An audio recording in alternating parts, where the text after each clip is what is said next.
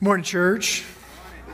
So good to be back with you. I told the first service that they were the real faithful people getting out here that early. It was so cold. I'm not saying that says anything about you, but it's good to be back with you. I hope you had a wonderful holiday. I'm excited about Monterey and the process that you are engaged in. I hear that things are going really well in the search process, and there's an update about that a little bit later on. But know that you are covered in prayer, and we are excited for where God is taking this church, and so excited to see where you all end up in just a few weeks or months. I want to introduce you this morning to an individual. His name is Winfred Gonzalez. Winfred's an interesting guy. He spent just over 35 years of his life as an illegal immigrant. He'd wake up every morning and he'd cross the border from Mexico into the United States and looking for work. Many of those days he found work, and some days he didn't.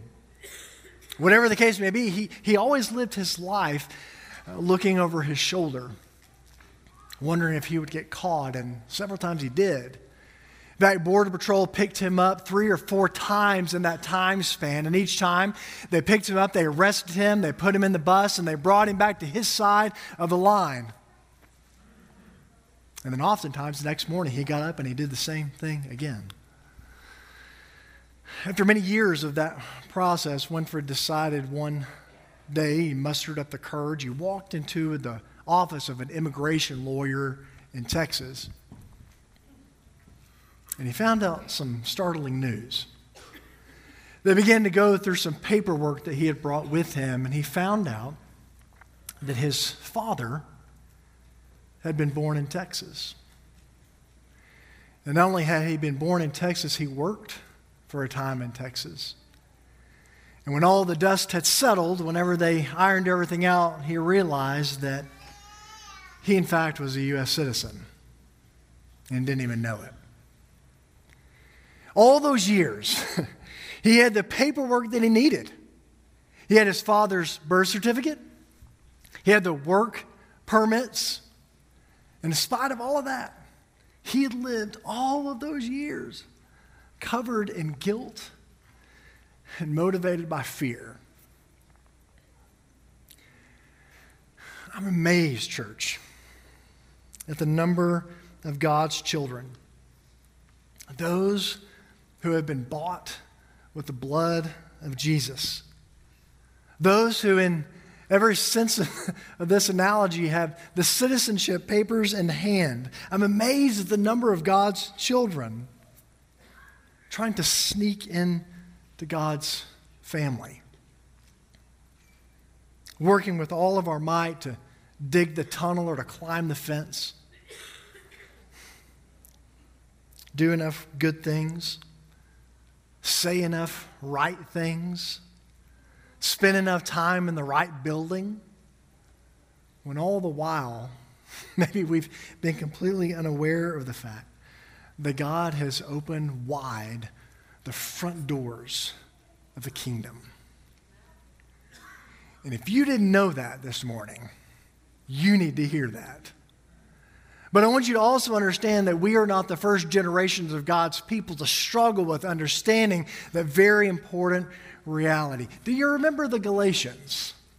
I want you to listen to what Paul wrote to the Galatians many years ago when they were struggling with something just like this. Paul writes, "We are Jews by birth, not Gentile sinners. Yet we know that no one is justified by the works of the law, but rather by the faithfulness of Jesus Christ. And we have come to believe in Christ Jesus so that we may be justified by the faithfulness of Christ, not by the works of the law. Because by the works of the law, no one will be justified. But if, while seeking to be justified in Christ, we ourselves have also been found to be sinners, is Christ the one who encourages sin? Absolutely not. But if I build up again those things that I once destroyed, I demonstrate that I am the one who breaks God's law. For through the law I died to the law, so that I may live to God. I have been crucified with Christ. And it's no longer I who live, but rather Christ who lives in me. So the life that I now live in the body, I live because of the faithfulness of the Son of God. He's the one who loved me and gave himself up for me.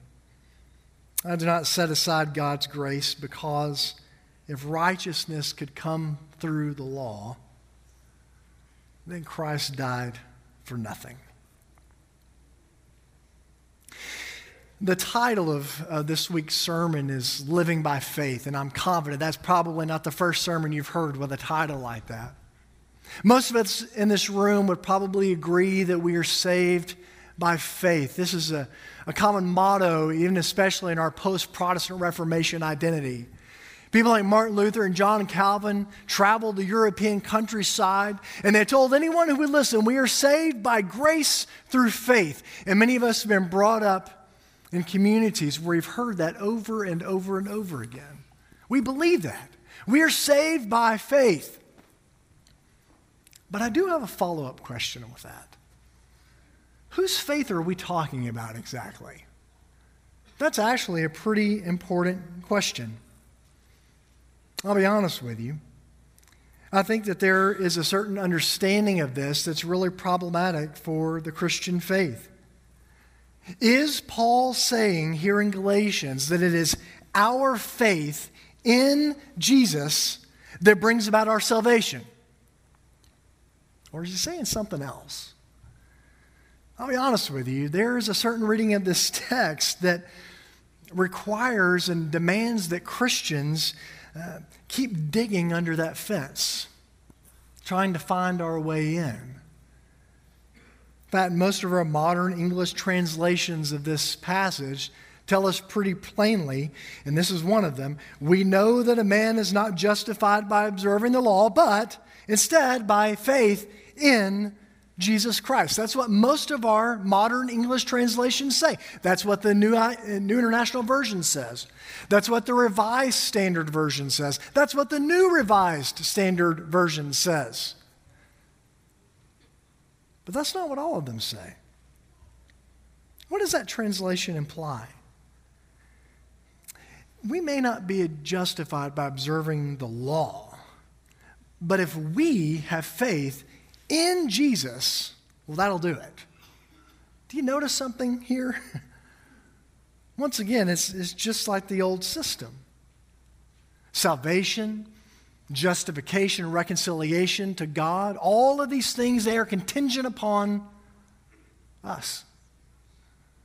What we do, what we believe, our faith saves us. Church, I think we're missing the mark a little bit.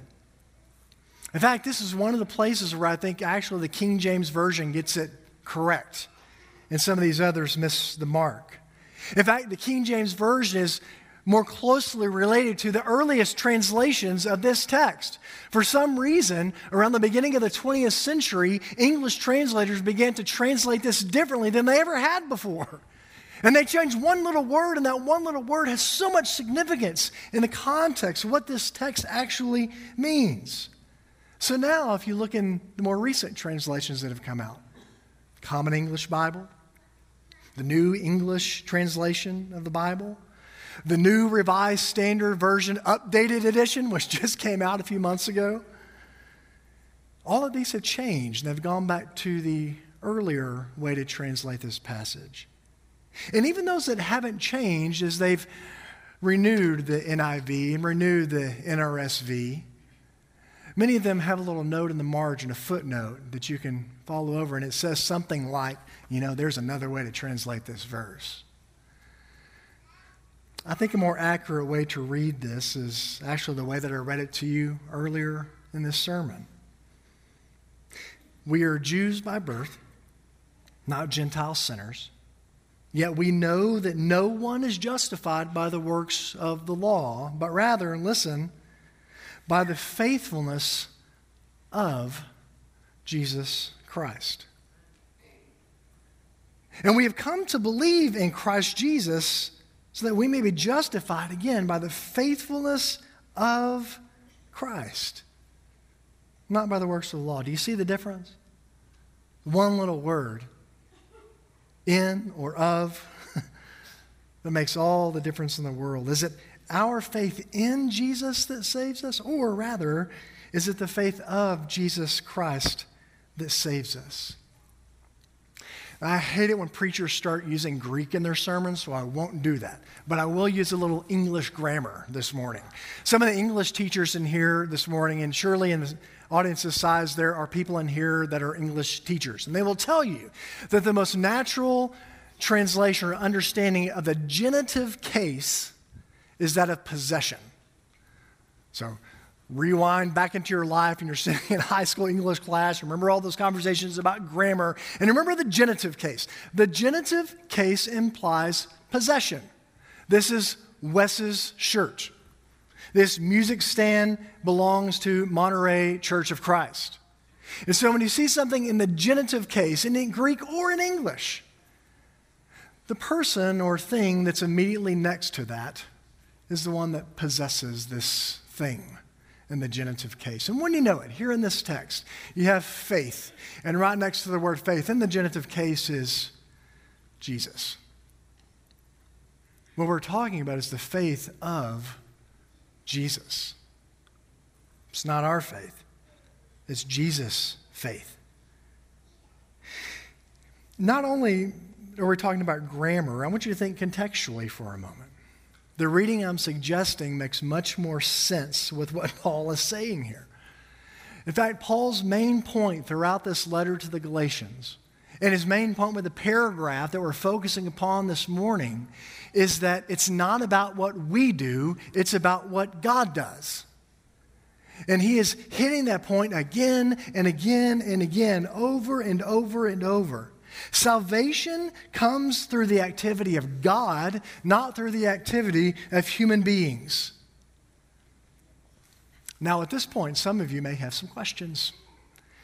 You may be thinking to yourself, well, if it doesn't matter what we do or what we believe or anything else, then everybody's going to be saved. That guy up there is justifying some sort of universalist position. Well, that's not exactly what I'm saying here. This is actually a theme that Paul comes back to over and over in his writings. Romans, Galatians, Corinthians, Philippians. Over and over he talks about the gospel message, salvation, how it comes into the world.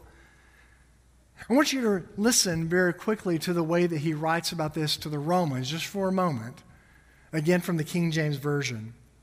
He says, therefore by the deeds of the law there shall be no flesh justified in his sight. In other words, if we're just being engaged in the law, there's no way we can make this thing work. For by the law comes the knowledge of sin. But now the righteousness of God without the law is manifested, being witnessed by the law and the prophets. Now listen to this sentence. Even the righteousness of God, which is by the faith of Jesus Christ, unto all and upon all of them that believe. Paul says here, and he says elsewhere throughout his writings, the righteousness of God, which comes only by the faithfulness of Jesus. And what does that faithfulness look like? That means Jesus' faith when he decided to die. Jesus' faith in making God's promise a reality. That faithfulness of Jesus is what saves us. So the righteousness of God coming through that faith is offered to all of us who believe. Yet in order to be reconciled to this God, we must accept that free gift. But Paul's point here and elsewhere is that process doesn't begin with you. That process begins with God. It's what God did, not what you did. So what's Paul really trying to say here and to the Galatians throughout this letter? Well, it appears there was a group of Jewish Christians that arrived in the community. And they were beginning to preach a gospel that really wasn't the gospel at all. They were saying things like, Jesus plus this other thing saves you. Jesus plus if you do these things. So there were a group of Gentiles there that were converting and coming to know Jesus. And they were telling them, you can be saved, but you have to become a Jew first. You have to do all the things that the law is requiring of you. And then you can be welcomed into this family that we call Christian. And Jesus is going to save you. And Paul has a resounding no to that message. They were saying in order to accept Jesus, you first must obey the law. For some reason, human beings have always been reluctant to accept the idea of grace. It just sounds too good to be true. But that's the message of the gospel. These Christians were no exception. They were trying to dig their way into God's house without fully realizing that the door had already been swung wide open. And all they had to do was walk through. And maybe that's something we struggle with as well. Paul writes this letter reminding them that their standing before God is not contingent upon their observance of the law. The good news of the gospel is that God came to save us in spite of our inability to measure up to the law. Now, Paul urges them to live lives of faithfulness. He encourages them to remember this very important point. And perhaps if you don't hear anything else this morning, church, hear this. Why is he encouraging them to live lives of faithfulness if it's already taken care of? Why is he encouraging them to live these pure lives and to follow after God and to do good things if it's already been taken care of? He's telling these Christians that they are working not in order to be saved. They're working because they are saved. It's out of gratitude. It's out of thankfulness that Paul is calling them to live their lives this way. And as one having been justified by the faith of Jesus Christ, I can tell you this morning that my life's ambition is to live a life that pleases my Father. That's why we are here. And I don't do that because I'm afraid that if I don't, he won't love me. And it's not because I question whether or not he will save me. He's already proven his love, and he's already guaranteed my salvation. It's different. I work with all of my might because I stand before you this morning, a dead man brought back to life. I live this way because when I ascended from those waters, I became a new man. And now as I stand before you this morning, it's really no longer I who stand here, but Christ who lives through me. That's the message of the gospel. Some of you may have seen the movie that came out now many years ago, Air Force One, starring Harrison Ford. It's a thrilling movie. As the story goes, if you haven't seen it, Harrison Ford in this movie is the President of the United States, and he is aboard Air Force One. And when you know it, they're aboard Air Force One, and there are also terrorists aboard Air Force One, and a huge conflict ensues, and there's a big struggle. We quickly find out that the President, Harrison Ford, has a military background, and he's the hero of the story. And so somewhere through the course of the movie, he subdues all of the terrorists except for one. But just when you think everything's resolved, it's not. Because they begin to talk with one another, and they realize here they are on this huge plane, and nobody knows how to land the plane. And so the scene shifts to Washington, D.C. Joint Chiefs of Staff, the Vice President are all in the war room, and they're trying to develop a strategy to bring the President home safely. And here's what they come up with. They decide to bring a military transport plane and to fly it alongside Air Force One. And then they're going to attach a zip line from one plane to the other, and they're going to get it just the right height where everybody aboard Air Force One can zip line into this military transport plane. I said it was a thrilling movie. I didn't say it was realistic. That's the plan. And it works, kind of. They get everybody out of the plane. Everybody zip lines to safety. And there's one person left. Of course, it's the hero of the story, Harrison Ford. And just as he's about to get onto the zip line, wouldn't he know it, the one terrorist that he has yet to subdue comes out of hiding. A fight happens. And shortly after the fight begins, Air Force One goes into the water. And there's this moment of dread back in Washington. As they cannot see anything, they just have the radio and their radar. And on their radar, Air Force One was there one moment, and then it wasn't. And the radio went silent. And everybody believes the president has gone down with the plane. But then, after a long period of silence, over the radio comes this message. Liberty 24 is changing call signs. Liberty 24 is now Air Force One. So the president had made it safely aboard the cargo plane just before Air Force One went into the ocean. And here's what I want you to hear from this story. Isn't it interesting that the identity of this simple transport plane was dramatically changed from Liberty 24, common, to Air Force One, for one simple reason. The president came aboard. Before God came to live inside of you, you were plain and ordinary. And you were doomed to the same fate as every other part of creation since the beginning of time. A life filled with disappointment that eventually ends in death. A life filled with chaos with no proverbial pot of gold at the end of the rainbow. But by welcoming God into your body, you are a new person.